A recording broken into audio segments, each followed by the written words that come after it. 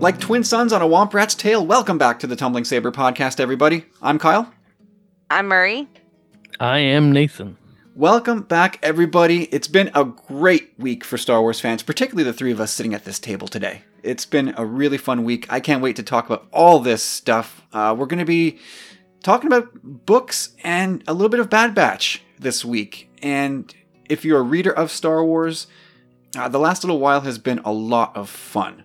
But we're going to get into all this stuff. Can't wait to do it. But first we catch up. Marie, how are things going in your world? They are great. Luckily, this isn't Star Wars related, but work has picked up. So that's really nice. People are coming back to our museum. So I have been a busy bee recently. Star Wars wise, what have I've gone back to Victory's Price, so I'm working back through that. And I'm enjoying it. So maybe I just needed a break and then coming back to it. So yeah, because you were not very you weren't very amped up about that novel at first. No, I just there's so many characters, like so many names thrown around. Instead of it being like this sergeant, blah blah blah, it like gives him a name. And so I'm like, how much of this do I need to know? Do you feel any additional pressure as you're reading it to memorize it for trivia purposes? Yes. So there's that little level of anxiety that's mixed into it that, oh God, all these names, all these places. Oh no, how am I going to retain all this? Do I need to take notes? Do I need to read this chapter again? Oh God. Yeah.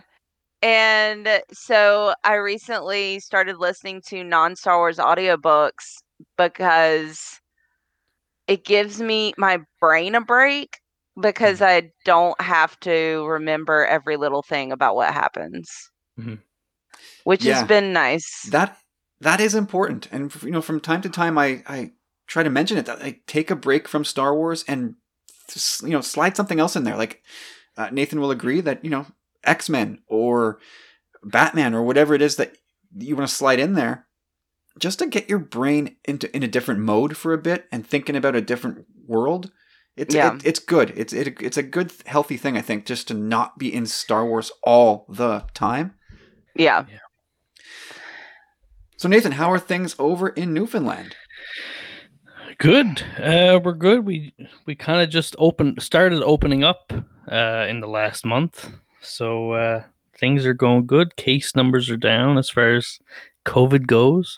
So lots of getting out, lots of going. And as far as Star Wars goes, the usual. I actually just finished listening to Shadowfall earlier this week. So because I was waiting for my copy of the third one? No. High Republic. Oh. There's almost a bit of shame in your voice that I don't have it right in front of me, and now it's just gone. What's the book? What Kevin's got? Rising Storm. Rising Storm. Okay, you own it. It's just misplaced. I got it the exact same time that you said it. No, I was waiting for my copy to show up, so that was what I was doing while I was waiting for Rising Storm to show up. So started Rising Storm. Not even a quarter of the way through it yet, I don't think, because it's just this week has been crazy for other reasons. But that Bad Batch, of course, which we'll talk about. I think that's about all Star Wars wise. A light week. Well, let's pause for just 1 second. Marie, do you have your copy of Rising Storm, or have you already finished it? No, I have not finished it. Because I'm trying to focus on finishing Victory's Price. Okay. I own all of the novels that have been released in the past couple months, but I haven't gotten to them yet. Okay. Mm-hmm. I picked up my copy of Rising Storm last weekend, and I'm like 3 chapters in or so, and of course, it sounds very promising, and everything I've read about it is the online sort of praise for it is just over the top. But as I'm getting into it, it feels seamless with Light of the Jedi. Mm-hmm. And it just sort of reinforces this idea. And I wanted to bring this up just for people who are listening who, I would have loved to have gotten into, the High Republic, but it's, with the comics and the middle grade novels, there's too much, and there's too much FOMO, and I'll miss out on too much if I don't read it all. You really don't. Like, you can just stick with, the adult novels, air quotes, adult novels, and you won't miss anything. You'll miss events, of course, but by and large, you'll get the big picture and a big dose of it too. Like, it just felt seamless. It felt like I wasn't really being cheated out of anything. Yeah, I'd agree. Maybe with the exception of that stupid spider ship, but I just checked. I'm just about to start chapter 16, and like what I've read so far, it's real good. Nice.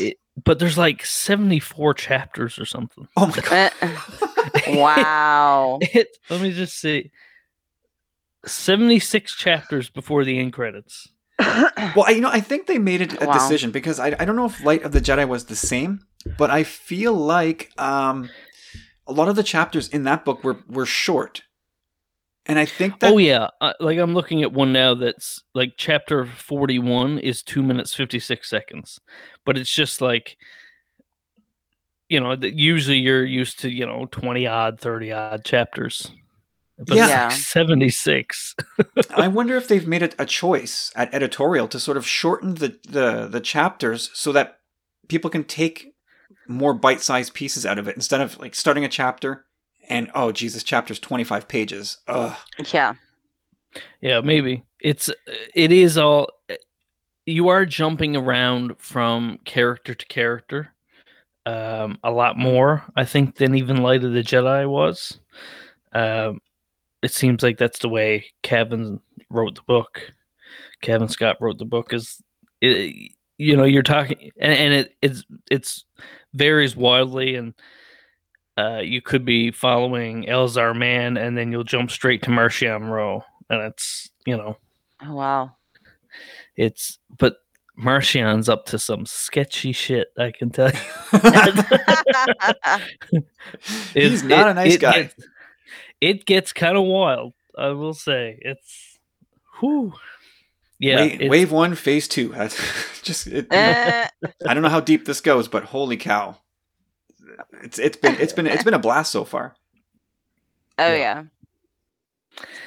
I have to say, this could have been wildly disappointing, and I am happy that it's exceeding expectations. Yeah, because I think we came into it sort of with fairly high expectations. Yeah, and they've been met and surpassed. Yeah, at least from my perspective, and that goes across the board. The comics have been quite good, I find. Mm-hmm. And the books have been just at least Light of the Jedi might be my favorite Star Wars book, at least since the new canon started. Mm-hmm. No. And I mean, Rising Storm might surpass it. I don't know. It's too early for me to say, but it's just been really, really satisfying to read this stuff. Yeah. Light of the Jedi was like one of the common complaints that I'm sure we all heard was that the cast was so big that it was hard to keep characters straight. But I have to say, going into Rising Storm, I'm surprised at how acclimated I've become to the cast and how easy that's become to navigate the new cast. And it's it's so far it's a lot of fun. Do you find yourself, like, when they jump, and this is another interesting question to ask Marie as a trivia hound, when they go to a character and you try to bring up the mental picture of that character, like, oh god, what species were they? What do they? Just the general visual of that character in your head. Like, I still struggle with that. I'm like, who is this person? who's, oh man. And like there's this picture somewhere out there online of like all the Jedi and their masters. It's like, okay, there's Indira Stokes. Oh yeah, the there's infographic. Yeah, it's like, okay, there's that character. Now, okay, got it. I find myself struggling with that all the time. Marie, do you find yourself in that spot, or are you good at sort of having that visual dictionary? I mean, it helps reading all the comics and reading the children's books, because the children's books are, giant images with a few words, and then they're basically adaptations of the adult novels, at least sections of them. And then the comics, at least some of the characters are there, and so you get visuals of them. And they've been bringing in characters, they're starting to, I'm a little bit behind on the High Republic comics, but they're starting to bring in characters from like the young adult novels into the comics and that kind of thing. So that helps for sure. And I definitely, I mean, it kind of depends on the author's method of description, because, for example, there was one character, and now I'm blanking on her name, in Resistance Reborn, that was a like ex-Imperial become warlord, and her description was so vivid that I could see her and wanted a Funko Pop of her. Like, it was just so good. So so it just depends on how well the author is at description. Yeah, that's true too. Yeah. Anyway, all that to say that if you are still thinking about High Republic and do I dip in or not, I do it. You don't worry about consuming all of it. Just jump in with a novel and stick sort of with that main line of novels. And if you want to go deeper, go deeper. But yeah, it's totally worth it, especially as we sort of sit and wait for the movies and the live action stuff to really pick up. Yeah, at least do yourself the favor of giving Light of the Jedi a shot. At least like start there and see if you want to continue after that. And one of the other things is Rising Storm is set a year after the Great Disaster. Oh. So the stuff that's going on in the comics right now is actually preceding, we're still getting stories coming out that are set before Rising Storm. So the things that are going on in the High Republic comics, it's there might I haven't noticed any so far in my reading, but there could be some teases of things that might be coming in the comics in Rising Storm, and I presumably Race to Crash Point. Yeah, and that's all it is, though, right? A tease. Yeah, it's not going to impact your experience really at all, unless you're one of those people that just loves to see that sort of seed planted early. But that's such a fleeting, momentary thing. Like, oh, cool, and it goes. Yeah. Anyway, we'll do another episode in the future. Once we've caught up on the comics and the books, and just have another High Republic roundtable sort of chat, and see where we're at and where the story is pointing, and see how wrong we were in our last episode where we talked about it. Let's talk about the news of the week on the print side of things, where last week we saw Star Wars Visions, a teaser sizzle reel for it, and now we've learned a spin-off novel is in the works as well. Star Wars Ronin, a Visions novel by Emma Miko Candon, coming October 12th. This thing sounds cool. Yeah. All right, a mysterious former Sith wanders the galaxy in this stunning Star Wars tale, an original novel inspired by the world of The Duel from the Star Wars Visions animated anthology. The Jedi are the most loyal servants of the Empire. 2 decades ago, Jedi clans clashed in service to feuding lords. Sickened by this endless cycle, a sect of Jedi rebelled, seeking to control their own destiny and claim power in service of no master. They called themselves Sith. The Sith rebellion failed, succumbing to infighting and betrayal, and once the rival lords unified to create an empire, but even an empire at peace is not free from violence. Far on the edge of the Outer Rim, one former Sith wanders, accompanied only by a faithful droid and the ghost of a less civilized age. He carries a lightsaber but claims no lineage to no Jedi clan and pledges allegiance to no lord. Little is known about him, including his name, for he never speaks of his past nor his regrets. His history is as guarded as the red blade of destruction he carries sheathed at his side. As the galaxy's perpetual cycle of violence continues to interrupt his self-imposed exile, and he is forced to duel an enigmatic bandit claiming the title of Sith, it becomes clear that no amount of wandering will ever let him outpace the specters of his former life. This is super intriguing. Marie, Yeah. what were your thoughts on this? So couple things. One, so are we to understand that there are two empires? There's like a Jedi Empire and a Sith Empire? Yeah, I don't know. It's weird. Yeah, I mean, the Jedi's being servants to the Empire, and then that Empire falls apart, and then another Empire forms?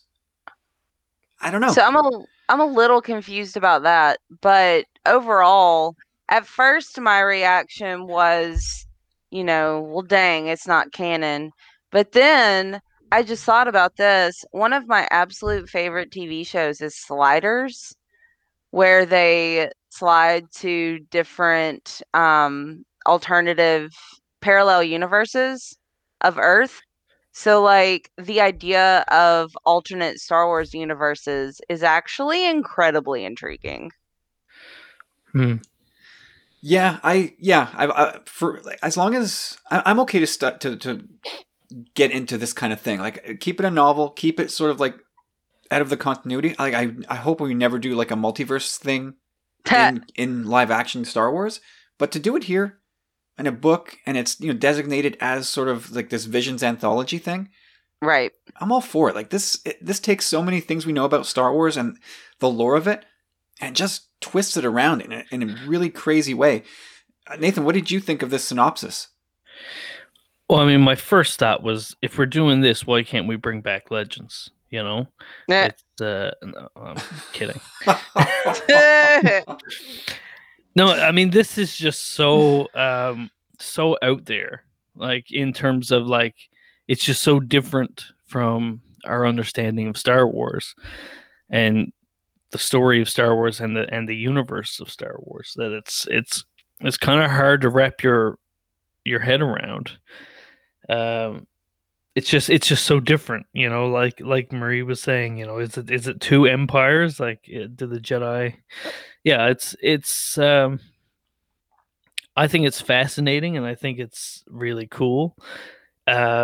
I kind of just have to wait. I can't think about it. I kind of just have to wait for it to come out, see the TV show, and then read the novel. And I feel like the watching that episode of the show will give us a lot more context and sort of ease us into that world. Yeah. But yeah, I mean, the High Republic is already such a huge paradigm shift that I already have two kind of Star Wars worlds to keep in my head at one time. So trying to take a third in at the moment is a bit much. But yeah, I'm excited. Probably not as excited as Hackerson, but I'm pretty excited. I'm sure Dave fell out of his chair when he saw this. I mean, he fell once out of his chair when he saw the trailer. No, he probably fell out of his chair when he first learned that Visions was going to be a thing, and then fell. He probably again. hadn't gotten back in the chair yet. He just throw the chair out. Standing desk only for Dave now. I mean, yeah, this is right up his street, and I hope he's hoping that they see it in sort of Japanese as well. I hope for his sake that they do that. Yeah, it makes sense. You would think. But yeah, like it almost feels like you need to sort of empty your head of what you know about Star Wars. Yeah. Like it almost seems to be borrowing the names and then putting them in entirely different roles. Yeah. Like, Jedi in service to the Empire is sort of relatable. But then like just like the whole there's like a whole, I mean, we're not talking about like thousands of years of history. That's like 2 decades ago, Jedi clans, clashing. Like it's this thing is not burdened by millennia of Jedi history here. Yeah. And it's just it's really strange. Like, Jedi, basically being reimagined as actual samurai. Like, we know that there's hints of it in the OT as George envisioned it, but this is really making them actual samurai. Yeah. Well, it's funny that one of the biggest things after this dropped was, everybody on Twitter saying a lightsaber sheath. Wait, what? Yeah, well, it's kind of like Old Maul when he's on Malachor. Like, his lightsaber was like a big walking stick, right? Yeah, and just the top snapped out of it. It's just so funny how such sort of a small thing like that can sort of like blow your mind. Like I'd never even considered a lightsaber having a sheath before. Well, I just wonder what the point of it is. Well, I mean, I think it's just the aesthetic. Yeah, it's purely that. But I'm excited for this. Very much so. Yeah, like you see them, so the Jedi sort of getting sick of serving the Empire, and then a bunch of them start fighting with one another, and just the sort of the impression I get here of the Sith is way different than the Sith we see in actual canon. Mm-hmm. Like, this guy does not sound like a terrible person. No. And it doesn't seem like he's trying to do Sith things. Like, he's just out there trying to get away from his past. But he doesn't sound like he's like this power-crazy, conquest person. He's just sort of hanging out, just wants to be by himself. So there's, I think we're going to get a big sort of redefining of what Jedi and Sith is. At least in this little micro world. I'm looking forward to the take, for sure. And I like sort of like they sort of say he's haunted by ghosts of a less civilized age, which is just sort of completely flipping Obi-Wan being haunted by ghosts of a more civilized age. Yeah, exactly. So that's really interesting too. And I really want to see that episode now that it's going to spin out of. Yeah. Mm-hmm. I think it's funny that we're finally getting the Sith origin story we've been wanting, but it's an alternate history, so it's not like. I think that's funny they decided to go that route. Yeah. We'll commit to it here, but not for real. But it makes you wonder, like, they're so impressed with the short film that's coming on this that they've already decided, like, let's spin this out into a novel. Yeah. I don't know that it points to anything more than just that, but they're really, like, Lucasfilm being impressed enough to expand upon a story that nobody has seen yet. Like, that's a level of confidence you don't see too often. Yeah. Yeah, it's this and Rian Johnson, right? Yeah, that's what exactly. That's what I was thinking. Yeah, that's funny. Uh-oh. Oh no, we know what that means. Oh, the Ronin novel just got fired. Well, we still don't know what happened to all those Mandalorian novels. Oh Lord! Don't threaten them; they'll do it. Yeah. They got canceled. Oh goodness! Because someone got canceled. One thing I did notice let me pull it up, in the article on StarWars.com was something that I wasn't quite sure what it meant, but I was intrigued. Let's see. So the author was talking and said, a Star Wars movie made me get representation, and I tried to honor that feeling in this book for my own sake and for other people. Besides being Japanese, I'm also a chronically ill queer cyborg And all of that showed up in some regard.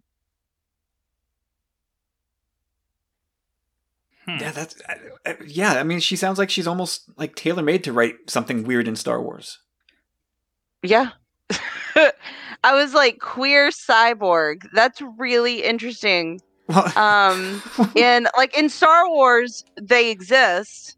I don't know what that means for someone on Earth. yeah. When I read that at first, I'm like, wait, you're a cyborg? What is that? Wait a minute. She's exaggerating something. She's not really a cyborg, is she? Well, I wonder, does she have some sort of prosthetic? Yeah. That's what I'm wondering. Yeah. Which, to be honest, that's sort of something that we could use, sort of disabled people with prosthetics working in Star Wars a little more, because sometimes Star Wars does this thing, does the more machine than man kind of thing, which, if we're not careful, can be really ableist.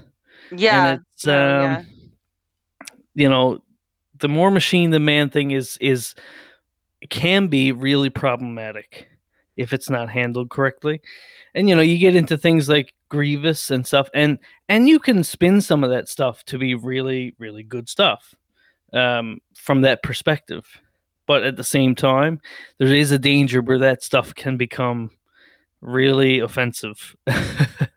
Yeah, like usually it sense. comes back around to like, yeah, the person who is kept alive by machines is still a human. There's still a person in there. That's sort of.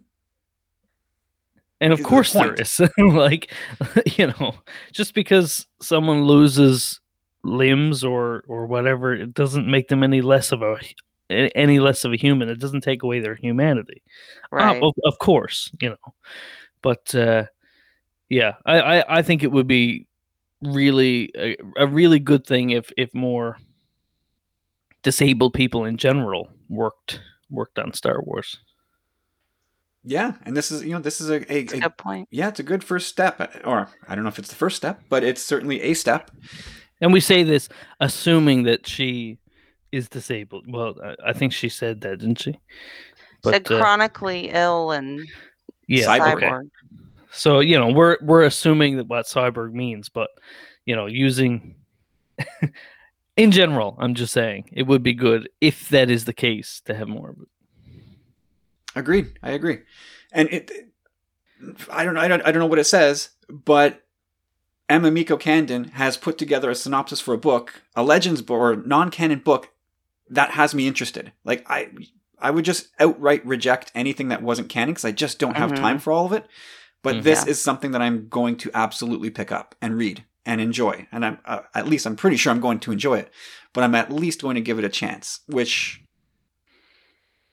most of the time I'm not even going to give it a look.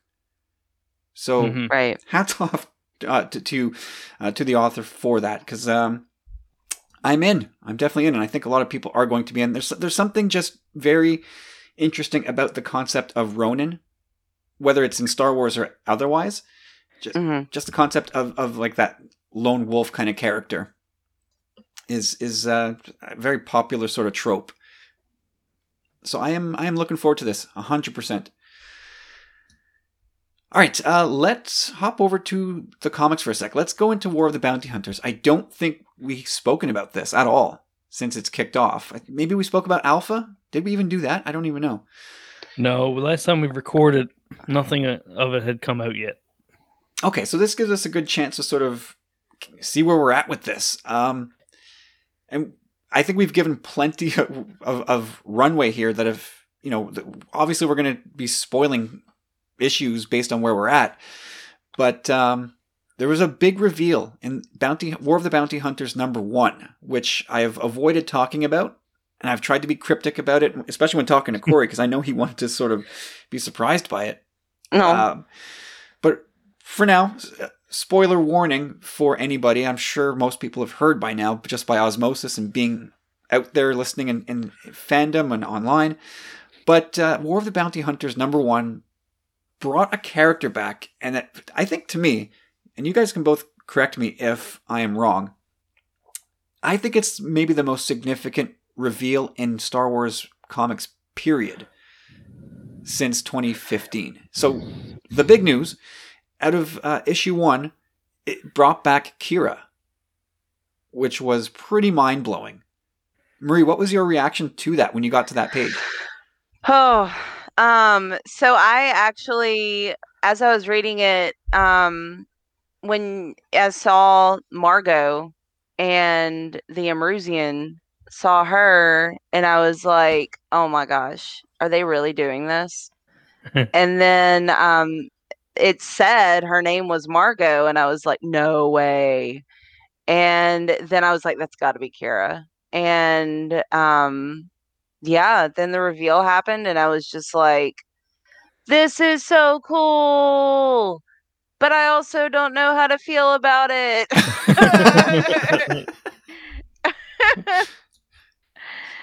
Just because, like, I don't know, like, what I'm confused about is, and I'm not trying to be negative, because I think it's a really cool reveal, and I am loving it. But how at the end of Empire Strikes Back, they're like, we'll meet you at the rendezvous point, and, good luck out there or whatever. And they go to find Han, but they don't.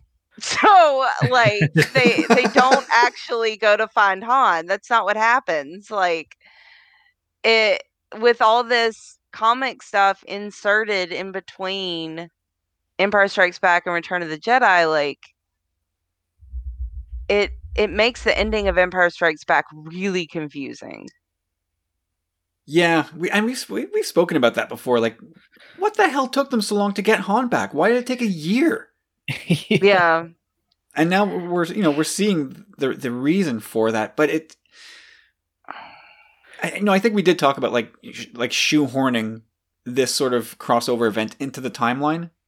Where, Yeah. I think when Lucas made the OT, it was just sort of like, yeah, whatever. It's a year, whatever. And I don't think much thought really goes into it. And then, like, here we are, like, trying to explain this year-long gap. Like, what took so long?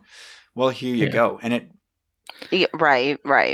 And we're trying to justify it now. But Nathan, what was your thought? Oh, sorry. Continue, Marie. Oh, I just wanted to say, but I am super excited about overall how the different series are connecting to each other, and how they're telling, for the most part, a cohesive story amongst the different series. So you get different perspectives of the same event. And I think that's super, super cool. And I think they're doing a really good job. Yeah, Nathan, what was your thought upon seeing? Well, I guess Marie's right. Like you see sort of the surrounding staff that Kira, the entourage around Kira, and you're like, wait a sec, what's going on here? The Crimson Dawn symbol is on the ships, so as soon as I saw that, I was like, oh, here we go. Okay, they're doing something special here. Yeah, I mean, I think it's great. I feel the same way Marie does, in that I'm super excited that we're finally getting a continued story for Kira and Crimson Dawn. But does that mean that this is where we're getting that story? Is this the only place we're going to get that story? Which is, if that's the case, that's a little disappointing for me anyway. But I think it's great to bring her back for this. An event centered around Han Solo. Bring back his first love. Yeah. And, make her the ultimate antagonist. That's brilliant. That's great storytelling. It's really interesting because when you watch Solo and the movie ends and she sort of takes off on Han, and you're wondering, like, the big question is she sort of leaving him because she doesn't want him roped up in all this? She sees she sees him as sort of like there's more for Han to do, and I don't want him roped up in this. Or, well, she sees that he's a good man, and she knows that he's too good for what she has to do. Yeah, I think that's sort of certainly by the end of this event, I think that will be definitely the prevailing take. Yeah. And especially since like she's back, and she's not trying to rescue Han and free him. She's trying to use him as like collateral to get Crimson Dawn back onto the galactic stage, because they've been from the point of Solo until this point, which is a gap of how many years? 10 years? 13 years or something? Crimson Dawn's been sort of underground. And so, both characters now at this point would be in their early 30s-ish, as opposed to early 20s or late teens, whatever it was in the movie. And, they're in wildly different places. Like, Han is a general with the rebellion, and Kira is just keeping this Crimson Dawn syndicate sort of on life support, because they're nobodies. Well, that's sort of the interesting thing, is it? Because we still don't have the story of how she took control of Crimson Dawn from Maul. Because we see Maul just a few years later in Rebels. And by the looks of things, he has no connection to Crimson Dawn anymore. That's a good point. Yeah, he's right? He's in survival mode on Malachor, just trying to get by.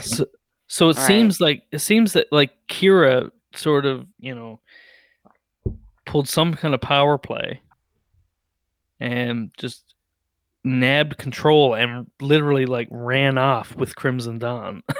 Which, when you think about it, that makes her so lethal as a character. Mm-hmm.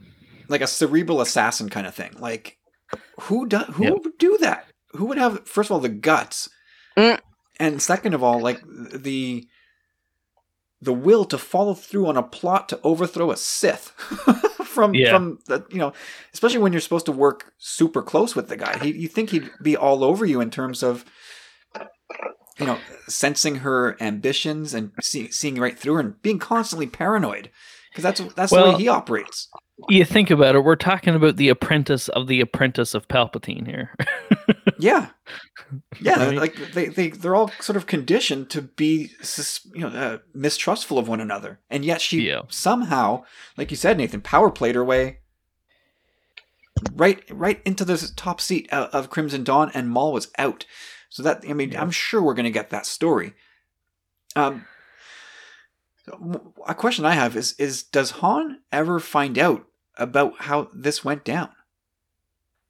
He wakes up from his nap in Return of the Jedi, and of course, there's no mention of Kira. And so at some point, like, is there going to be an issue of this comic?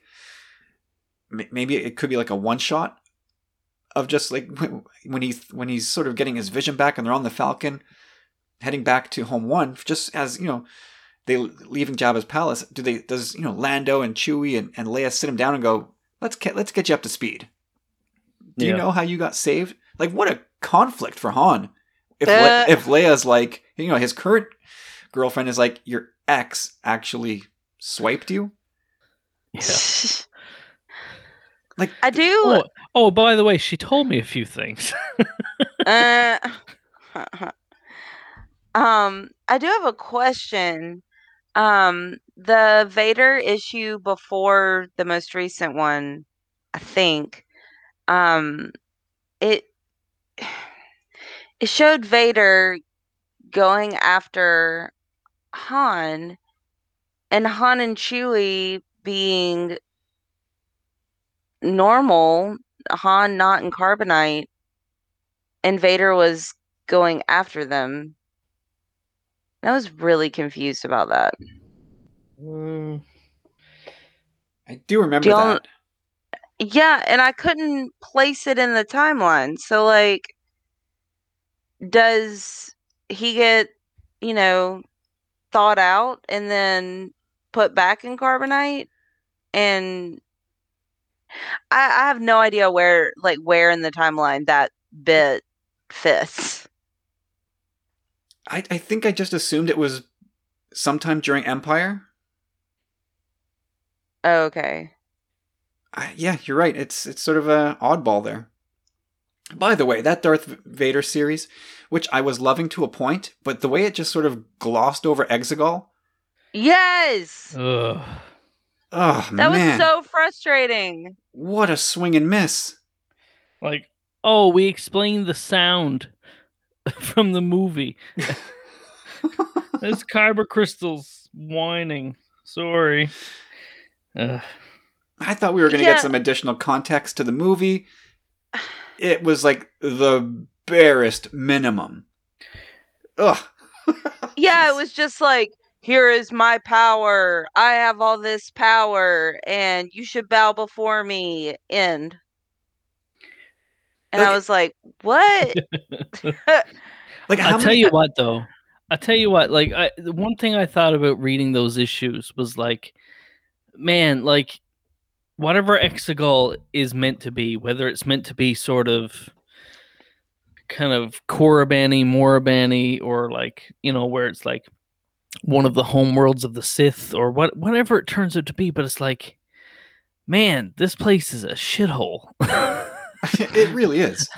Like, wouldn't you think that they'd have some sort of more ornate kind of? You've got all those statues, but like everything is built out of cement. And such poor lighting. Yeah, like you think about Malachor, the temple on Malachor, and how like ornate that was, and Exegol is just like a big block floating in the air, and then Yeah. like a bunch of tunnels dug out with no decoration or anything. Uh, Maybe it's just like this outpost. Not I don't say outpost, but maybe just like this off the grid sort of Sith hiding spot where they keep some of their deepest, darkest secrets. I don't know. I yeah. really don't know. Yeah. It's a strange place for sure. But yeah, like that Darth Vader series is. I don't want to say it's gone off the rails a little bit. Like Marie, you have thoughts on that series. Yeah, I think I used that exact phrase actually in my last review, was that the Vader series has gone off the rails. I was I I the thing is, so first off, IG-88 like trying to take down Vader. Huh?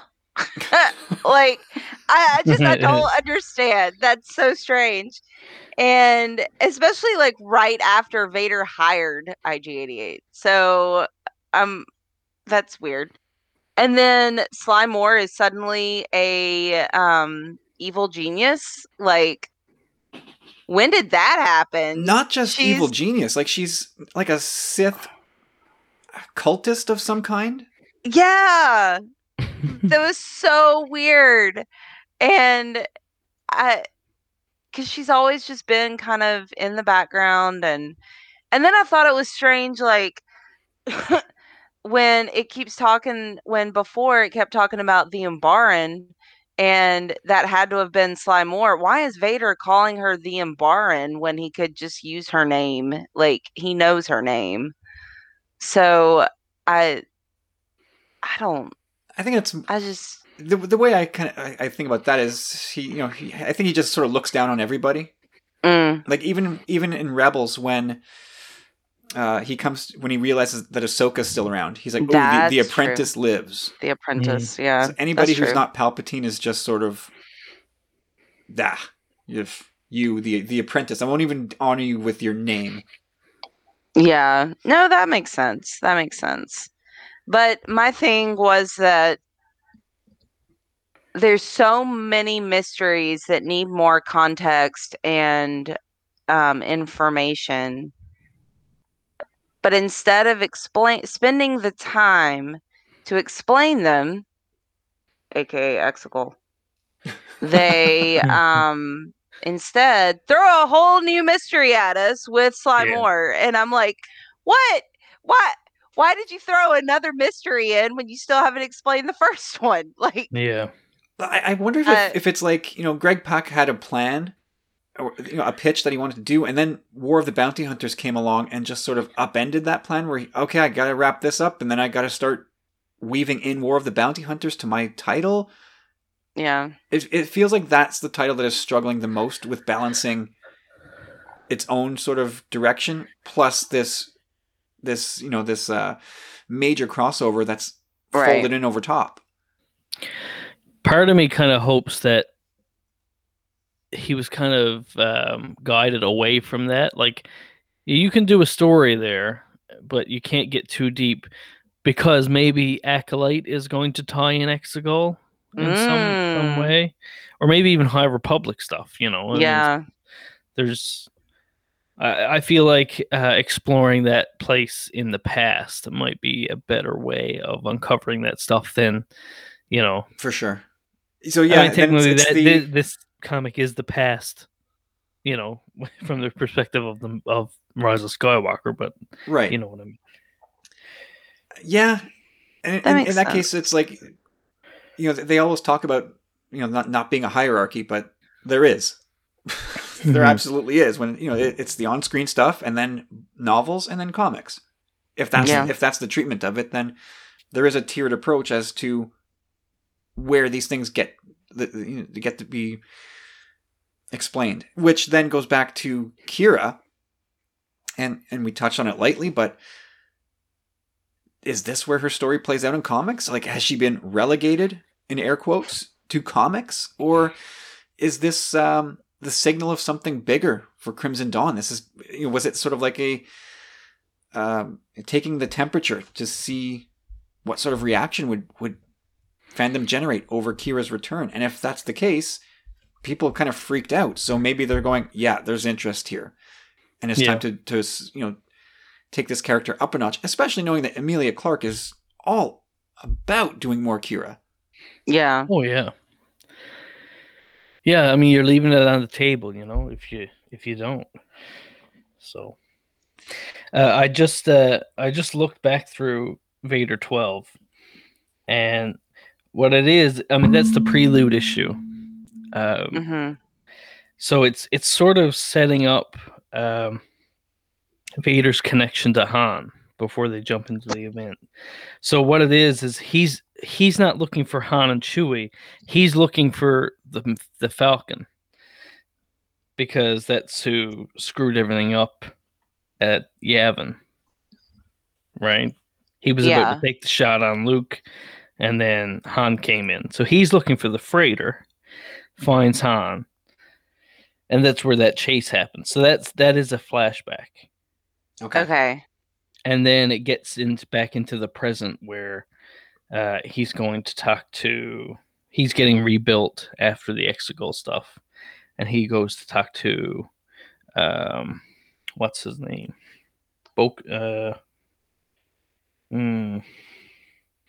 Whatever the Hutt's name is, I can't remember. Was it? Oh, Boku? Yeah. Is it Boku? Yeah. Okay. I think so. So he goes. Ochi goes to talk to Boku.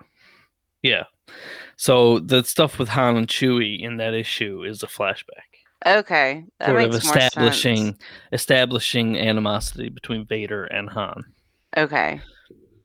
Yeah. Oh, that's your son-in-law, Darth. Your future son-in-law. Oh boy. Yeah. He doesn't know that at this point, though. Exactly. Yeah. So this could be. I wonder if this would be interesting. Emilia Clarke is now writing her own comic. It's a 3-parter, Mother of Madness. Really? Yeah. You find that interesting?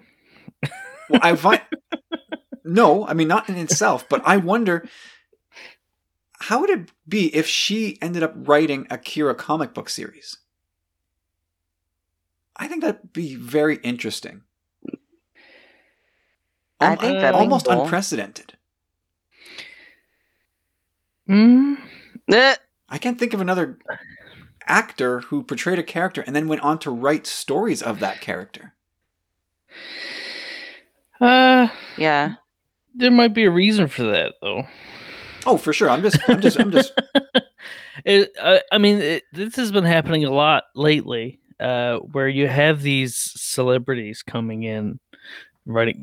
J.J. Abrams and his son wrote that Spider-Man comic a couple years ago. Yep. That took forever to come out. You've got Keanu Reeves right now is co-writing that Berserker comic, which of course was immediately, before it even came out, was optioned for a movie or a TV show or something, which of course he'll star in. But yeah, and the Clark comic. I don't want to be mean, but it doesn't seem like the most interesting premise. That being said, she is co-writing that with, I think, G. Willow Wilson. So, Okay. maybe if it's one of those things where maybe she has a good idea and someone else can write her idea, and it can be a collaboration that way. Sure. Yeah, sure, it's presented as more of definitely Emilia Clarke's thing. Like, yeah, but you're right. Like, yeah, she does. She will sort of be. You're right. I think that Wilson will be sort of putting the actual pen to paper. Yeah. But who knows? I just thought it would be interesting if Emilia Clarke ended up doing like a mini series based on Kira, and then they could still do something live action with her. Right. Yeah. I mean, I think it's great when an actor can have some say in the story. I mean, we kind of discussed this a little bit in the Facebook group this week, where that's not always the greatest idea. Yeah. But it's kind of the Mark Hamill thing, It's exactly. I was about to say that it's the Mark Hamill thing. Hamill's never had a great idea of where Luke Skywalker should go. Well, yeah, and coming out of episode 8, people are like, "See, even Mark Hamill hates it." Okay, but if you want to do that, then if you want to go all in with his ideas, buckle up. Boba Fett's his mom, and at the end, Luke's gonna keep Vader's helmet and dye his hair pink, and like he has said these things. These are words out of his mouth, and so maybe cool it with the see this. Even the actor doesn't, or whatever. Yeah, it's you're right. It's not always, and there's lots of examples in Star Wars of the actor maybe not understanding fully the character they're portraying, and they're just reading a script into a microphone and then going home. And the thing is, it's not always a bad thing, I mean, Mace Windu wouldn't have had a purple lightsaber if Sam Jackson hadn't gotten involved, For sure, yeah. But that's one of the coolest things in those movies is that Mace Windu has a purple lightsaber. It's badass, right? And Lucas probably wouldn't have even considered choosing a color other than green and blue, unless Jackson had brought it up. So, yeah, and that's obviously a fairly minor example. That doesn't define Mace Windu's character arc, but yeah, it's it's great when actors get involved and can contribute to the story, as long as it's a good story. Right. Yeah. So back to War of the Bounty Hunters. So Kira has claimed Han, and she has got him in his block of carbonite, and she's going to use him as leverage to sort of get back onto the main stage of the underworld. And all she wants to do, she's not trying to strong arm Jabba. She's throwing a party, and she's inviting all kinds of people, and she's going to just give, at least I think the intention for her is to just give Jabba Han as like a show of goodwill. And I don't know if, I think we're all sort of a couple issues behind. I don't know if that's played out yet, but what's happened is that Boba Fett has ended up on the hit list now, on Jabba's hit list, because you lost my bounty. Like, all right, now there's a hit on Boba Fett for failure to deliver. So Boba Fett's on the run, and he's having to fight all kinds of other bounty hunters are on his case. So things are getting complicated for the man of the hour here, Boba Fett. All things Boba Fett happening here. He's in hot water. Yeah. I like the animosity this is setting up retroactively between Boba and Bib Fortuna. Yes. There was that sequence outside of Jabba's palace. Yeah. And it's, Bib's, Bib is Bib. He's a big jerk. But Boba is just like, you can tell Boba's almost looking forward to killing him. Yeah. Which, of course, hello. But also, it also makes, Boba. It makes Bib's reaction to seeing Boba even funnier. You know, it's like it's very oh shit, I've got to beg for my life here. Oh no. Yeah. I thought you went down the Sarlacc pit. Yeah. I thought we were done here, and nope. Yeah, no, it's there is that connectivity for sure, and you know we can read into it what we want, but it's there, and that it's really across the board in Star Wars right now. A lot of plot threads being pulled from different places, and Yeah. tied in like the spider web. You know, this whole thing is like a spider web being pulled together. It's really fantastic, but yeah, like everybody's getting in the pool here with War of the Bounty Hunters, and I'm completely out of the loop with Aphra. I don't know what her role in this is right now. I know she's aware of it and she's sort of on the periphery. Murray, do you know what's happening with Aphra right now? So she is working for Domina Tag, and Sana is working with her, which is cool that they brought Sana back. And let's see, she's going after a relative of Domina Tag, and they find him, but everybody on the ship is dead. So she has an invitation to the party, and she's going to the party. And it was so weird in this latest issue. They introduced Dirge, who I don't know that much about, but I know people were freaking out about him. And they introduce him, and I don't know if they're going to continue his story or not, because, well, I don't know how much I want to spoil, but it was anticlimactic. Oh, do you think they killed him? Yeah. They didn't. Okay. Yeah, the thing about if anybody has seen the Tartakovsky stuff and they've seen Dirge and what he is and what he can do, he's I don't want to say he's immortal, Wolverine. But he's Wolverine. He's unkillable.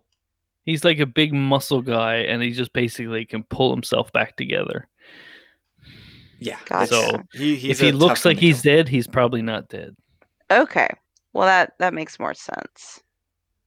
Because I was like, you can't introduce this character from Legends and then just have him be in one issue.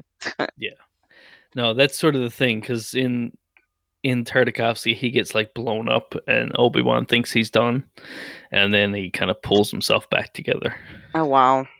But yeah, so Aphra's not really in the game, but she's working for Domina Tag, and the Tags are worried that Crimson Dawn is going to. Basically, they're trying to keep Crimson Dawn from rising because they don't want the competition.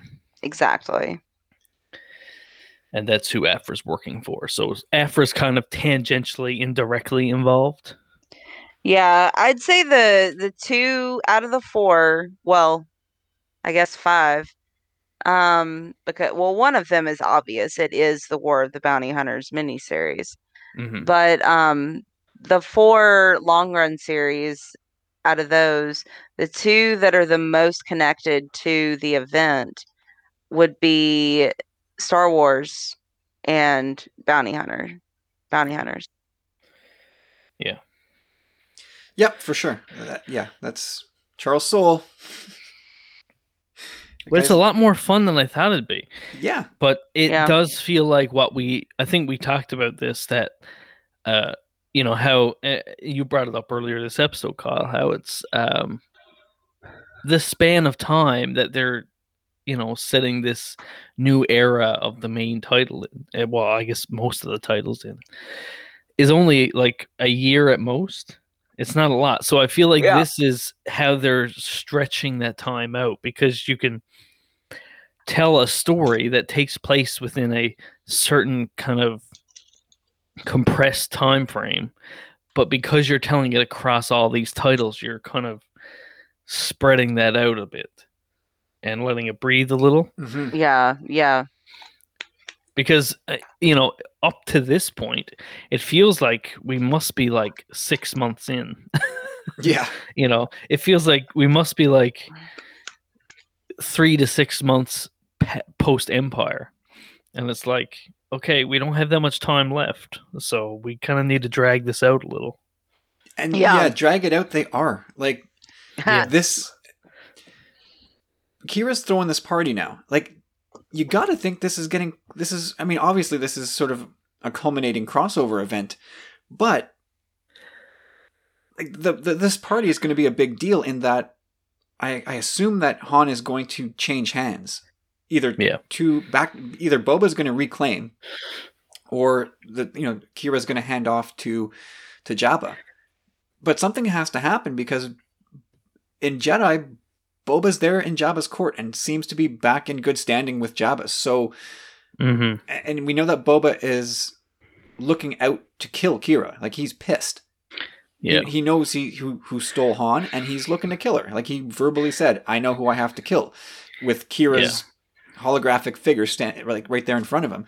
So, is he going to go take her out, which would be kind of a sad way for Kira to go out, and then grab the bounty back, grab Han back, and then, "Here you go, Jabba.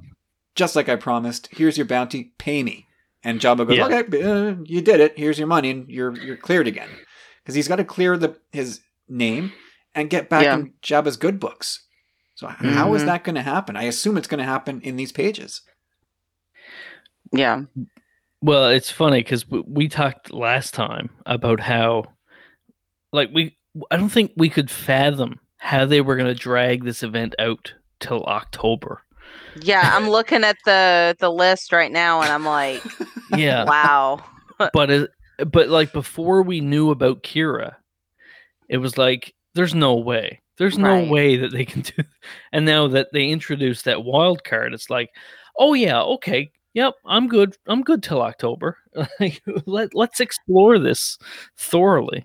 I just hope that the end of this event doesn't take Kira and Crimson Dawn off the table for post Jedi stories, because I want to see, because in the Bounty Hunter comics, I think it was, we got, or maybe it was War of the Bounty Hunters, but we even got set up for Kanja Club. Yeah, we got sort of an origin kind of thing for Kanja Club. Yes, yeah, that was. I don't know which one it was in. They all blend together. But it's I think it'd be great to have Kira and Crimson Dawn continue into the New Republic era, and to see see the stories they could tell. Have them show up in Mandalorian. Hopefully, we could have them show up in Book of Boba Fett. That'd be super cool. That would be cool.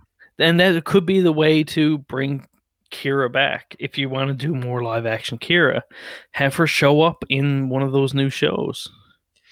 Yeah, and it's hard to imagine Kira wriggling out of this. I don't want to sell her short, because she's obviously very capable, crafty, smart, all that stuff. The Empire is Crimson Dawn is in the Empire sites, Invader sites. Boba Fett is all over them. Like, I don't know how she gets out of this, but I'm also looking forward, because the last issue I read, it may be Star Wars 14 or so, and the Falcon has crashed on, I forget which planet it was that they're having this party, but the Falcon is as it tends to do, crashed on this planet, and there's Leia with Lando and Chewie, and she's like, Han is on that ship, and she's pointing to, who remembers the name of that yacht? The First Light? Yeah. Dryden's old ship. Yeah, the First Light. And there's a meeting between Kira and Leia is super interesting. Yeah. How does that go? Yeah. Not well for Han, I imagine. No, I mean, because I presume that Leia and Kira don't know of each other. Right. And they don't know of each other's connections. Women always find out the truth. Yes. You wonder if something happens, or a conversation between the two comes in this storyline, and Leia eventually gives Leia the gears over. Leia gives Han the gears over it, and he's like, "Oh god, Yeah. worlds are colliding." Yeah, I mean, Leia's really young when she meets Han, but I don't think she's naive enough to think that, he hasn't been around the block a couple times. No. I mean, it's just he reeks of it. Yeah. Especially in A New Hope. Well, in A New Hope, he was supposed to have a girlfriend, right? Yeah, at least it sure looks like it. He still plays deleted scene. He plays that part very well. Yeah. But yeah, I mean, to see those two sort of confront, and maybe they're completely amicable, which would be an interesting way to take it. You know, maybe Kira's completely sober about it, saying, "Look, yeah, once we were together, in another time, another space, maybe we could have done different things, but yeah, look at me. I'm Han. This is not the place for him." And Leia's like, "Yeah, you're right. He's mine. Get out." We do also have Lando on the table, of course. Mm-hmm. He has, history with not the history that Han has, but Lando has history with working with Kira. That's true. So it'll be interesting to see them come together again. It would be interesting to see Han go, or for Lando to go, "Leia, before we go in there, there's something you should know about Kira and Han." Yeah. Yeah. That would be interesting to have it come from him. It's I do wonder. I wonder would Kira show up in the Lando show? Because I'm just thinking, wouldn't it be interesting if Kira set Lando up in Cloud City? Oof. Like, what if Lando maintained some kind of relationship with Kira after the movie? Because Kira says he's the best smuggler. Yeah. So if she needed something smuggled, she might reach out to Lando. It's interesting. It's a possibility. Yeah, that isn't it. An intriguing possibility that would certainly catch everybody off guard, or it would have. Thanks, Nathan. Well, sorry, we're just having all the good ideas. Oh, that's awesome. All right, so yeah, I mean that's War of the Bounty Hunters in a nutshell. It's been pretty fun so far. It's been pretty well woven together. But again, like I was saying with the High Republic, if you stuck with a couple of titles, I think you get a good enough picture. I don't think you have to be. You don't have to overwhelm yourself by having to read 34 full issues to get a full picture. Like, you can stick with, War of the Bounty Hunters as a title and Star Wars as a title, and go and follow a pretty complete picture. I think you should probably read Bounty Hunters too. Yeah, Bounty Hunters is pretty, but those three, and that would be. Or I think when this comes out in trade, this will it'll probably be a few volumes, but you'll probably have War of the Bounty Hunter. I guess they'll probably do a whole thing, but yeah. There's no more than there's probably like 6 individual titles wrapped into this. The War of the Bounty Hunters, Star Wars, and Bounty Hunters are probably the 3 titles you need, and you get. Vader is very tangential. Afra is very tangential so far, anyway. Yeah, so far. Yeah, but then I'm looking at the outline of what's coming up in War of the Bounty Hunters, and I don't know how I missed this, but the Jabba the Hutt #1, 4-LOM and Zuckuss #1, Boosh #1, IG-88 #1. So that's gonna add a whole nother layer to it. And I'm like, oh my gosh. This is milking the cow. They like the one-shot game. Yeah. Yeah. Or if you don't mind waiting and you don't mind reading digital, just get Marvel Unlimited, and in 3 months after the issues come out, they're on Marvel Unlimited. So yeah, absolutely. That's by far the cheapest way to read them. Yeah. It's like $10 a month, something like that. And plus all the other stuff you get access to. Yeah. Okay, go ahead.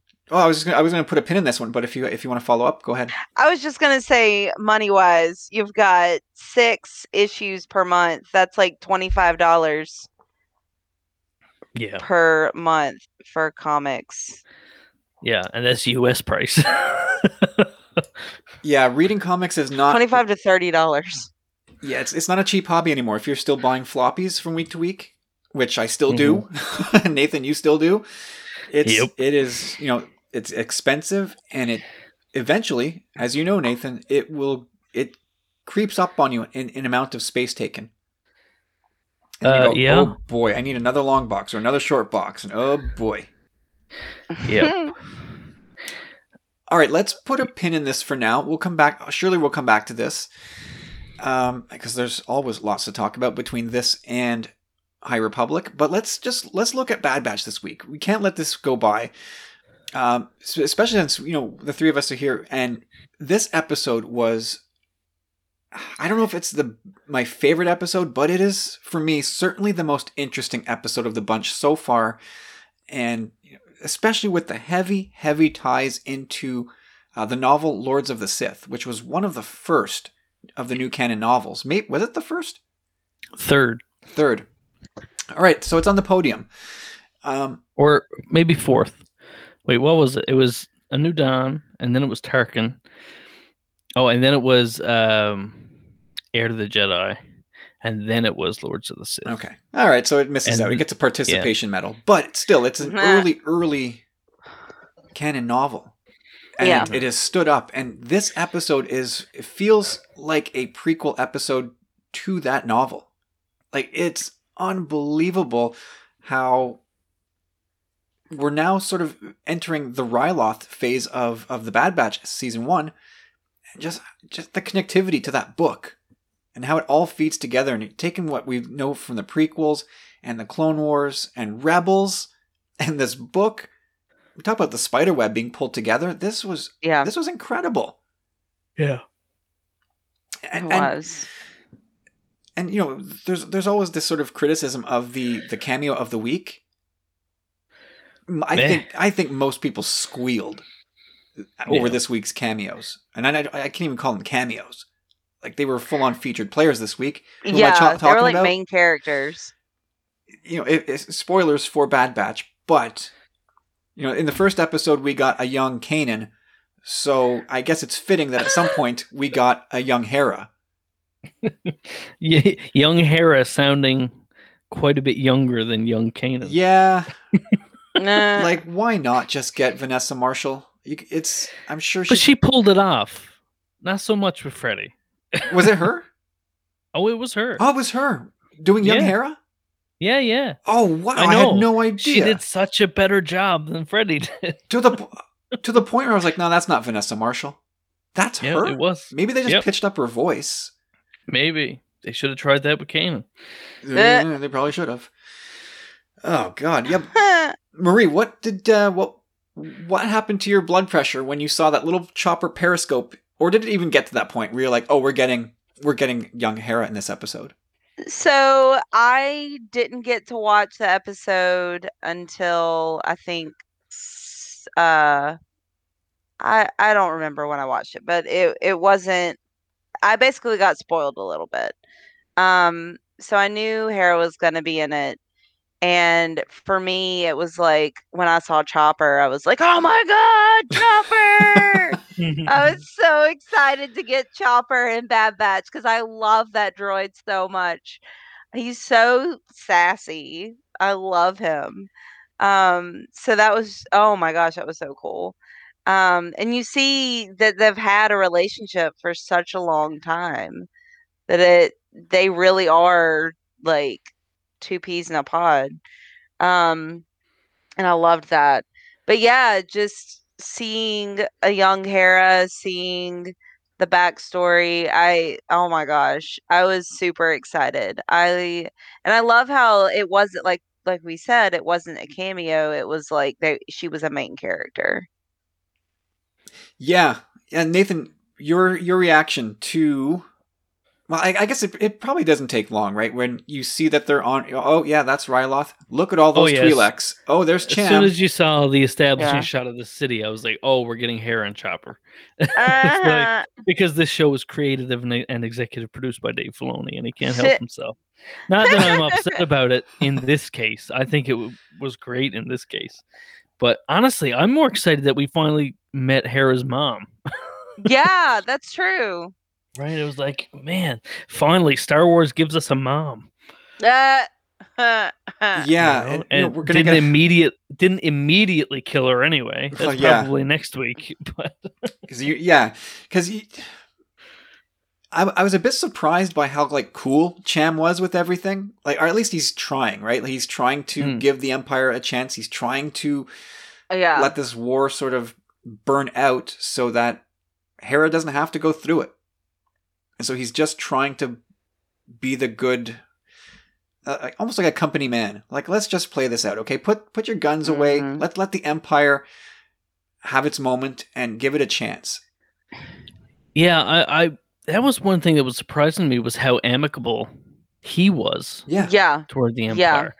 Yeah. I mean, you think about those episodes in Clone Wars where he's talking to Mace and he says, "How long until I'm fighting you, Master Jedi?" And it's like, okay, well, he understands how quickly this can turn. But then you get to this episode and he's like, "Oh yeah, well, we'll give this a shot. We'll give this a drop here." Yeah, I think there was conflict. I think he's conflicted saying it. And Gobi comes around, his lieutenant, and says, like, the Empire's up to no good here, Cham. You just don't want to see it.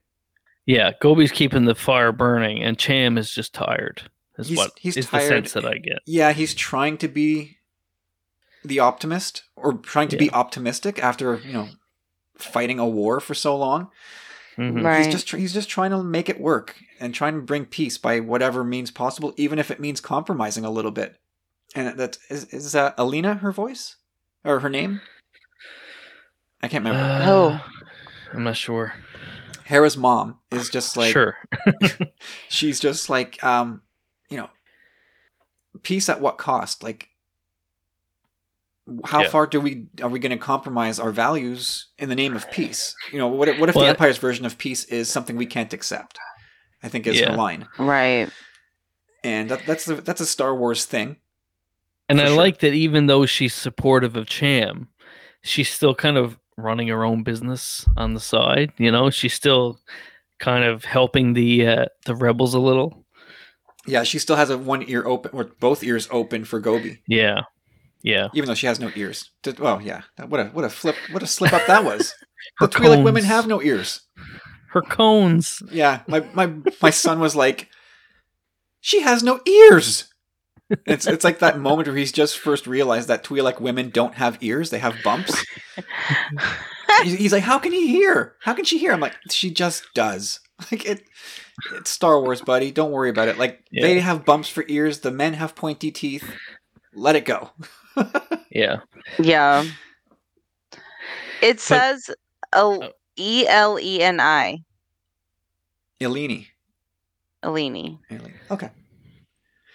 Yeah, I said this in the Facebook group, but it was, this kind of felt, because the Bad Batch were in it so little, this kind of felt, and I expect they'll be in it more next week, but this episode felt like it was like a pilot episode for a Ryloth series or like a young Hera series or something, which I would be totally okay with, because it kind of feels like the Padawan arc in Clone Wars, which was actually a pilot arc, with them getting their lightsaber crystals on Ilum.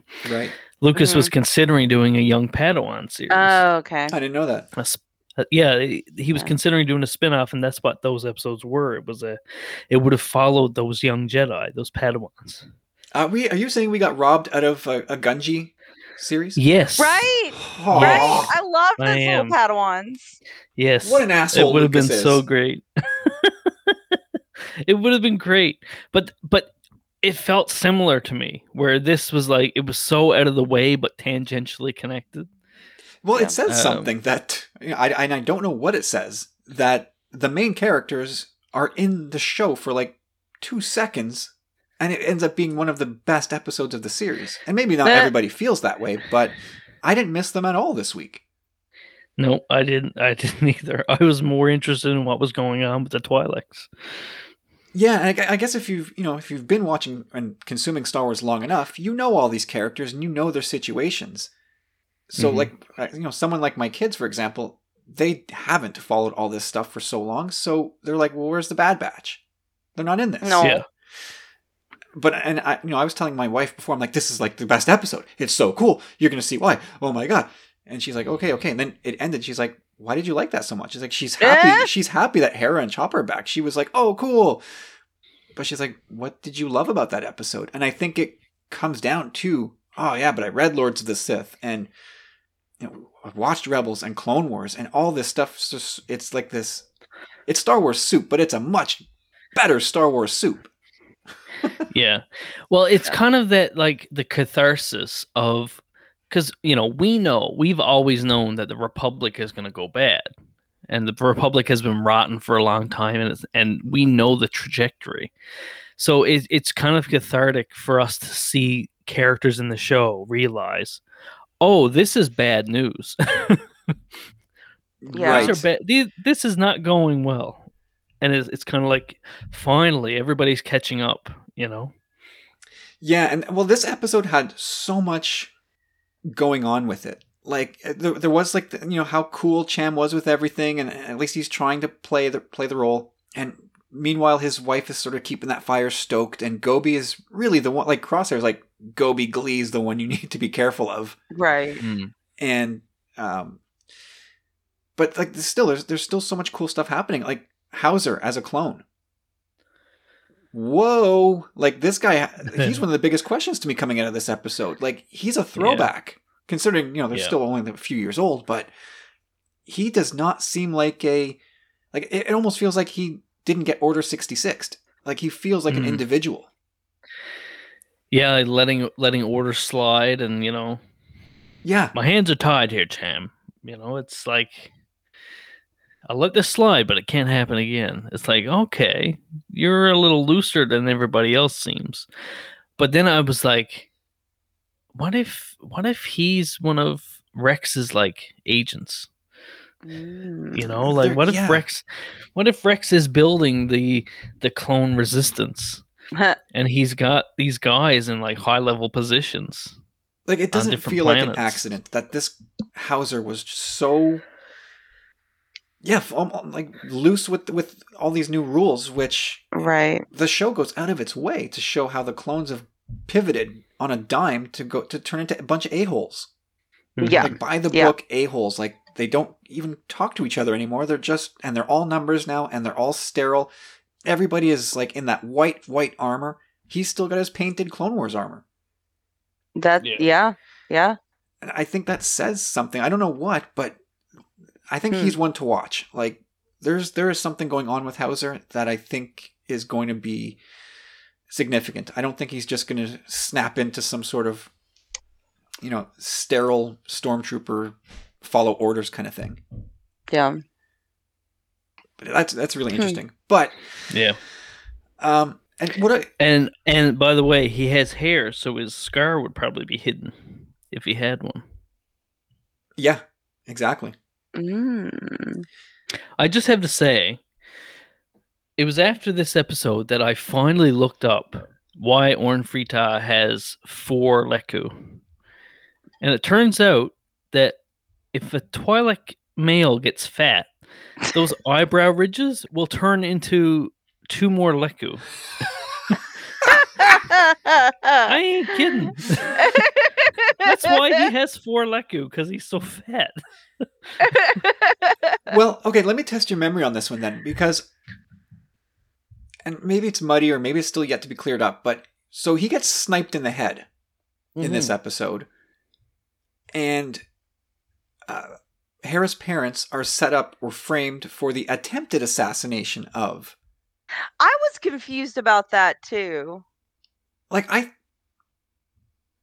don't know how many people in Star Wars take a shot to the head from a rifle and live. So is he not dead? Yeah, I don't know. That was strange. I was like, attempted, but he looks pretty dead. I think they have to. That's the charges now. Like they have to have a reason why they were chasing them in the first place before he was killed. And now that he's been killed, they can say, "Oh, for the murder, for the assassination of Orn Freytag." But he's in Lords of the Sith. Is he? Yeah. And I think I've read it most recently of the three of us, so that's maybe why it's just chipping at my brain in the back of my brain here. But he's in it. He's all over that book. Maybe it's Orn Freytag Jr. So I don't know that like Crosshair shoot him on like low power or something like that. It seems really silly to shoot him in the head, call it an attempted assassination. But you're like, maybe he just shot him in the Leku. You know, well, you got it right in the temple. Maybe maybe that absorbs some of the damage. I don't know. Listen, you can't do this to me, Kyle. I'll get too worked up again. Yeah, because I know both of you are continuity people, and like this is a big one. It's Orn Freytag. Like, who cares? But it feels like the obviously chosen wording of attempted assassination is supposed to illustrate the fact that he's not dead and he will survive, and Lords of the Sith is not compromised in that way. Yeah. But this, I thought it was really weird. Maybe they put one of those Geonosian worms, brain worms in him. And in Lords of the Sith, he's just a Geonosian zombie. Yeah, maybe. But why did they have to do that? Like, if they wanted to have charges on them, they could have just said under arrest for attacking an Imperial convoy. Yeah. They had them. Like, caught them red-handed. I don't understand why you would kill Orn Freytag anyway. I mean, he's like your biggest asset, right? Your biggest defender on Ryloth. Except the people don't exactly want to follow him as much. Yeah, like he's sure. Yeah, people don't like him. But that's only shoring up their support for Cham. Yeah. Right? It's like, well, finally he's gone. Let's all turn to Cham to sort this out. I don't know. It is kind of weird now that you bring it up. Now that I've ruined your day. I will say, at least Rampart is earning his action figure. Yeah, well, I want to talk about him next. Like, he's a different sort of Imperial, isn't he? Yeah. Like, he's not quite like Hauser, but all this stuff is happening around him, and most Imperials are like, what's next in the rule book, and barking orders and fire and all this stuff, and he's a little more wily and letting things play out. And I don't know what his deal is, but he's not as mustache twirly as most Imperial officers. Yes, that's a good way of putting it. He doesn't act like an Imperial. I mean, he does in some ways, but his tactics are different. Like, if it was Tarkin, he'd be like, okay, drop the hammer on these idiots. And this guy's like, no, let's let this play out. I want to see where this is going. I think another thing to keep in mind is that, like, we're seeing the transition to the Empire, and it's all happened really quickly. Yeah. But, I mean, this guy was a Republic officer just a couple months ago. Right? Yeah. So, I mean, you've got your guys like Tarkin, who are going to, they've always been a hawk. They've always been willing to make sacrifices and do terrible things for the sake of the Republic, and now the Empire. But you've also got these, just your standard Republic officers that are now all of a sudden the Imperial officers, and they don't know that they're evil. Yeah. They're still just trying to do their jobs. Right. I get a little bit of what's his face from Rebels, the Imperial guy. Kallus? Yeah, I get a little bit of Kallus vibes from him. Yeah, that could be an interesting way to go. I feel like I don't know if you do that trick twice. Yeah, like I almost hear Kallus when I listen to Rampart. Yeah. But yeah, I feel like Rampart could get in trouble for not going far enough, for not being willing to do some terrible thing. Yeah, you could see Tarkin coming back around going, why isn't this taken care of? Like, why didn't you use everything at your disposal to bring this planet to heal? Yeah. Well, like, you know. Like maybe Rampart is ordered to destroy Kamino or destroy Kaminoan city or facility or something, and he won't do it. You know, that kind of thing. Yeah, I feel like there's more to... I feel like there could be more to Rampart than what we've seen. Yeah. But, yeah, I have to say, I think this is my favorite episode. And this isn't even the one with Saw Gerrera in it. So, something. But you have to wonder at some point, and if this episode didn't do it for Cham, where he goes, okay, you know what? We can't accept what the Empire's doing. And Cham is back. Like, you got to think that, something's going to happen to his wife that is going to set him over the edge. That is just going to put him back into war mode. Yeah. Or, does he sacrifice his wife? Oof. And is that what drives him and Hera apart? Yeah. Oh, boy. Oh, it's God. Like this show has the we keep saying it, but this show has the possibility to get real dark. Yeah. Imagine he sees her as collateral damage. Yeah. And that would be a very Cham thing to do. Oh man, it sort of recontextualizes some of the stuff from Lords of the Sith. He almost seems a bit mournful and cautious a little bit more of what he's doing. I don't know. Yep. Maybe I'm overthinking it a bit, but yeah, maybe he's. Oh wow! I think most likely the that would be interesting, but I think most likely she gets killed. Yeah, and he just goes, oh, "Okay, that's it. It's game on again." Or maybe she sacrifices herself, and Hera blames Cham. Right? Yeah. Could go that way. And Ryloth is now in the process of demilitarizing at Cham's sort of request, and you see them lining up, giving up their rifles, and Empire's collecting all this stuff. And the only part that Bad Batch played in this episode was deliver a couple crates of rifles and detonators. Yeah. So, and they're bugged.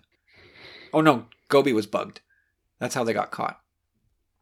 But yeah, I mean, Sid is in contact with Gobi, and now that Hera and Cham and all of them are well, actually, Hera's not caught yet. Yeah, she's on the run with Chopper, and that's where the episode ended. You got to think next week the Bad Batch is going to be dialed back in to sort of spring Cham out of and Elena out of prison. And that's how they get back involved with the whole thing. But I also think that we're on Ryloth now for the next few episodes. Yeah, I think so. Yeah. There was a leak of episode names, and a couple of them did sort of hint at Ryloth. I wonder if the Bad Batch will be how Hera and Chopper get off Ryloth and get tied up with the rebellion. Yeah, it almost seems like a foregone conclusion at this point, doesn't it? I mean, who are the Bad Batch connected to with the rebellion at this point? So that maybe that connection is yet to be made, but it certainly seems like they're going to bail out. Yeah, because it's only, in 10 years she has to meet Kanan, right? Is it 10 years? 8 years? Ish. Yeah, it's always sort of not completely defined. But yeah, I mean, she's what, 12, 15 at this point? Rebels is 15 years from this point. So her and Kanan have to meet some years prior to that. Yeah, there's a range of, they meet somewhere between like 7 to 10 years after this point. So she has to get off. She has to, become a pilot. She has to get the ghost. Yeah. So Those were beautiful character moments too for Hera, where she's just sort of like laying back and watching the birds. this episode looked like it looked like a painting. Like Mhm. it was so gorgeous, and like the colors were so vibrant. Yeah. Oh man, like I loved it. No, it was a terrific episode, and it's going to. I still think the season ends up with a a two-parter on Camino, but I think Ryloth is where we're at for the next few episodes. Yeah, I was thinking this the other day, but I wonder if like the season finale will be where they roll out the stormtrooper armor for the first time. Oh. Makes sense. That classic stormtrooper armor. Because it really can't feel like the Empire until that armor shows up. Right. Yeah, it's it's sort of the emblem of the Empire, isn't it? Yeah. So that happens if they roll that out, and it's like, okay, we're really in it now. And well, it does make you wonder if somehow between the Bad Batch and Rex, maybe Hauser, maybe Rampart plays a part in it too. Are they able to sort of reclaim the clones? And maybe Omega might play into that as well. Can they somehow switch off Order 66 programming and turn all the clones back against the Empire? And that's what ultimately says that we're done with this. I mean, we already know that clones are cost prohibitive, and Tarkin is trying to do this conscription kind of thing, draft. Mm-hmm. But you wonder if that's the end of it. Like, last straw. Ultimately, these clones are not controllable. Yeah. Yeah, interesting stuff coming here. And then that would be really cool. I mean, it just comes back to this show is surprising me with how much I'm enjoying it and how much I anticipate new episodes. And like, the show was not really on my radar from the time it was announced until we saw that first teaser. And now I'm like, and again, not for the Bad Batch, but it's for everything around them. Yeah. Really. I still like the characters for what they are. They're tropes and they're kind of goofy and silly, but for me, yeah, it's everything else around it is the more interesting thing. Like Omega's interesting. Yeah, they're not the draw for me. Like, I would have been happy with like a Disney Plus movie about the Bad Batch, and I would have been okay. But it's everything around them that is like, okay, I'm excited for this new episode. Who knows who's going to show up and where they're going to go, right? Well, I guess part of the problem with those characters is how do you give them an enemy that's powerful enough to topple them, to challenge them? That's been one of the things with them, that they easily almost get out of any jam because they're just so good at what they do. Yeah. But yeah, no, it's all the empire building stuff. It's the stuff with the clones, and now Ryloth involved, and Saw Gerrera somewhere out there. Oh yeah, is young Enfys Nest out there? Oh, or at least her mom. Yeah, because Enfys would still be really young. Oh, that would be awesome. Mm-hmm. I mean, how much are you going to pay for a scene with the Omega, young Hera, and a young Enfys Nest in a scene together? Oh yeah, wouldn't that be wild? That's a show in itself. Yeah, and all of them sort of playing a little part in the growth of the rebellion. I don't know. that would be super cool. Every so often, this episode comes along and just slaps you with some sort of cool connectivity thing that you didn't expect. Mm-hmm. And Boba Fett's coming into this at some point. Oh yeah. It makes you wonder how they're going to fit all this back into. We have 5 episodes left, I think.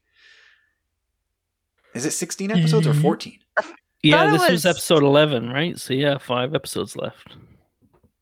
It makes you wonder how they're going to bring all this stuff that we think is coming. How's it going to get in? But maybe some of it's saved for season 2. Hopefully the finale is another extended episode. Yeah. That'd be nice. But, all right.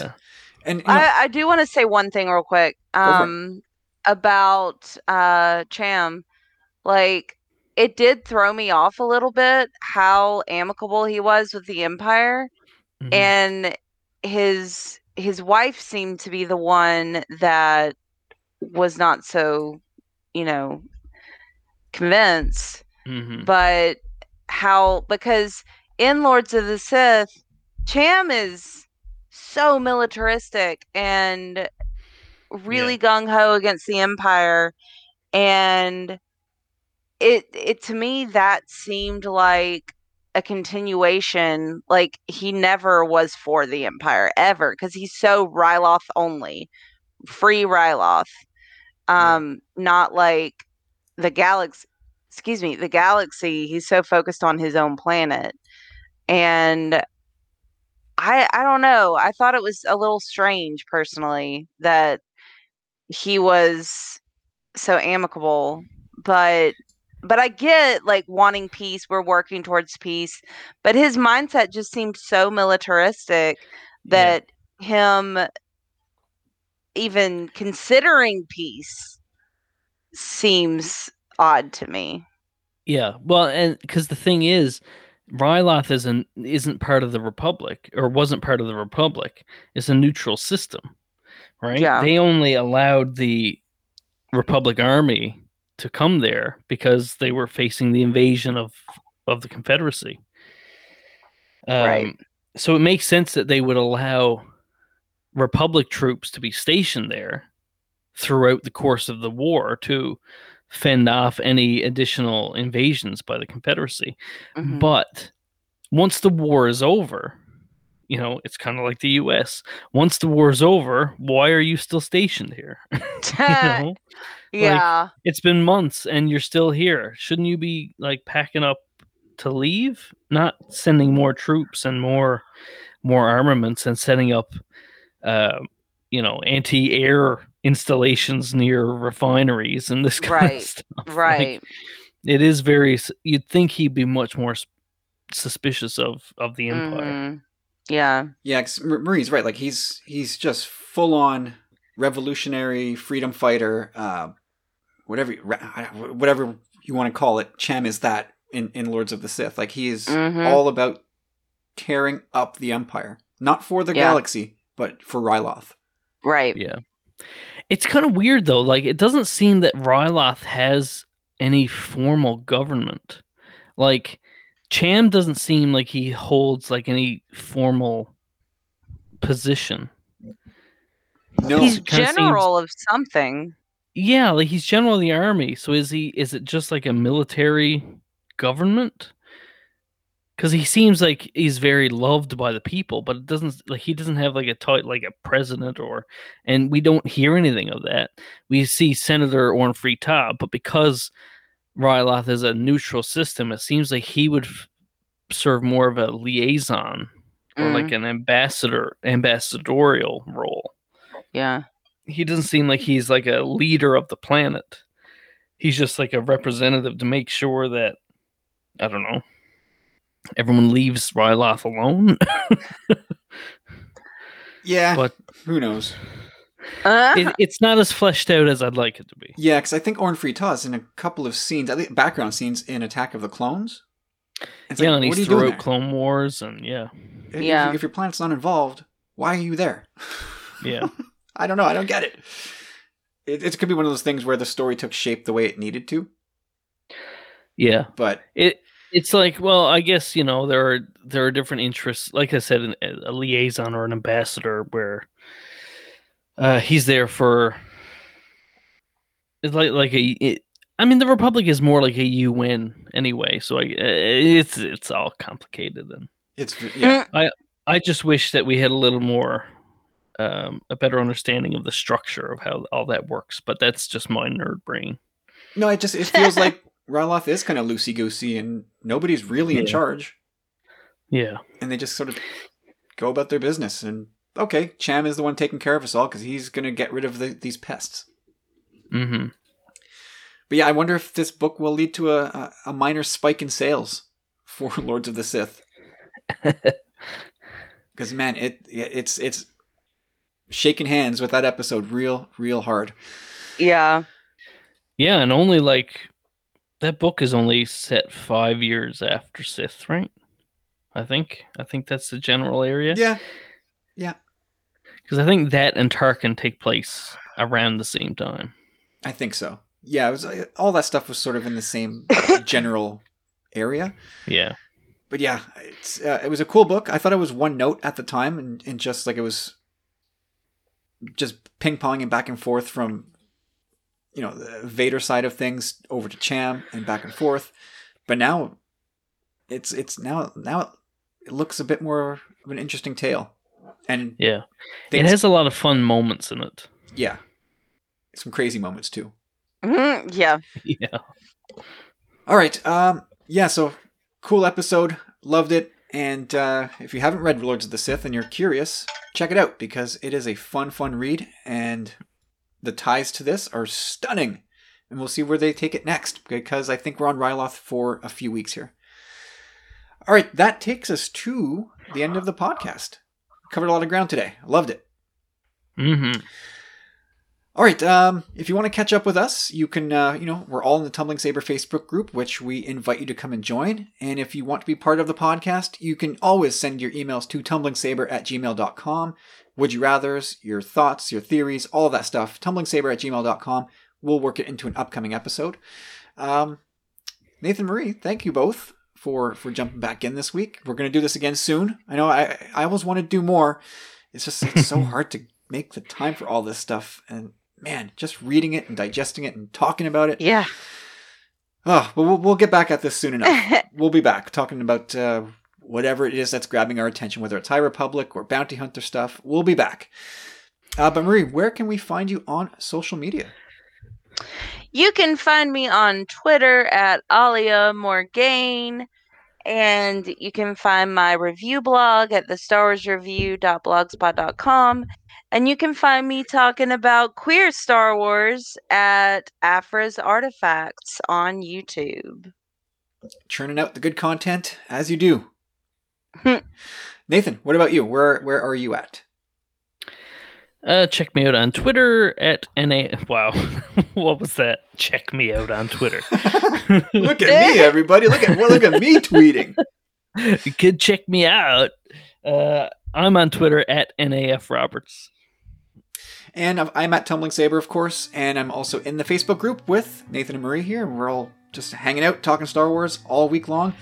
So come check us out there. And until next week, everybody, we hope you enjoyed this episode. We'll try and do better next time. Stay safe, and may the Force be with you. Bye! Bye-bye. Sitting here for hours, looking at that shelf.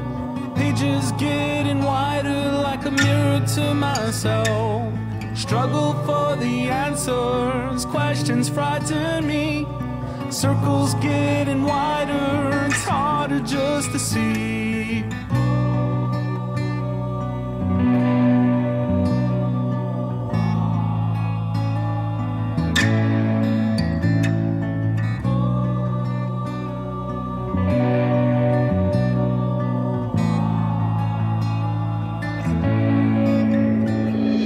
Lightning flashes brighter right before my eyes. Skies have ripped wide open, the drowning angels cry.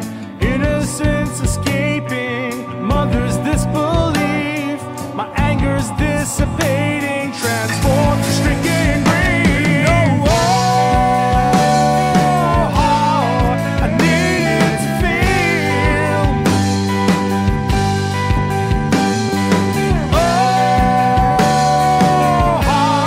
I needed you here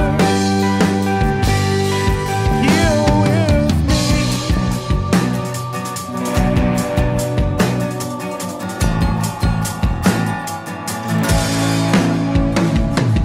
Wake up.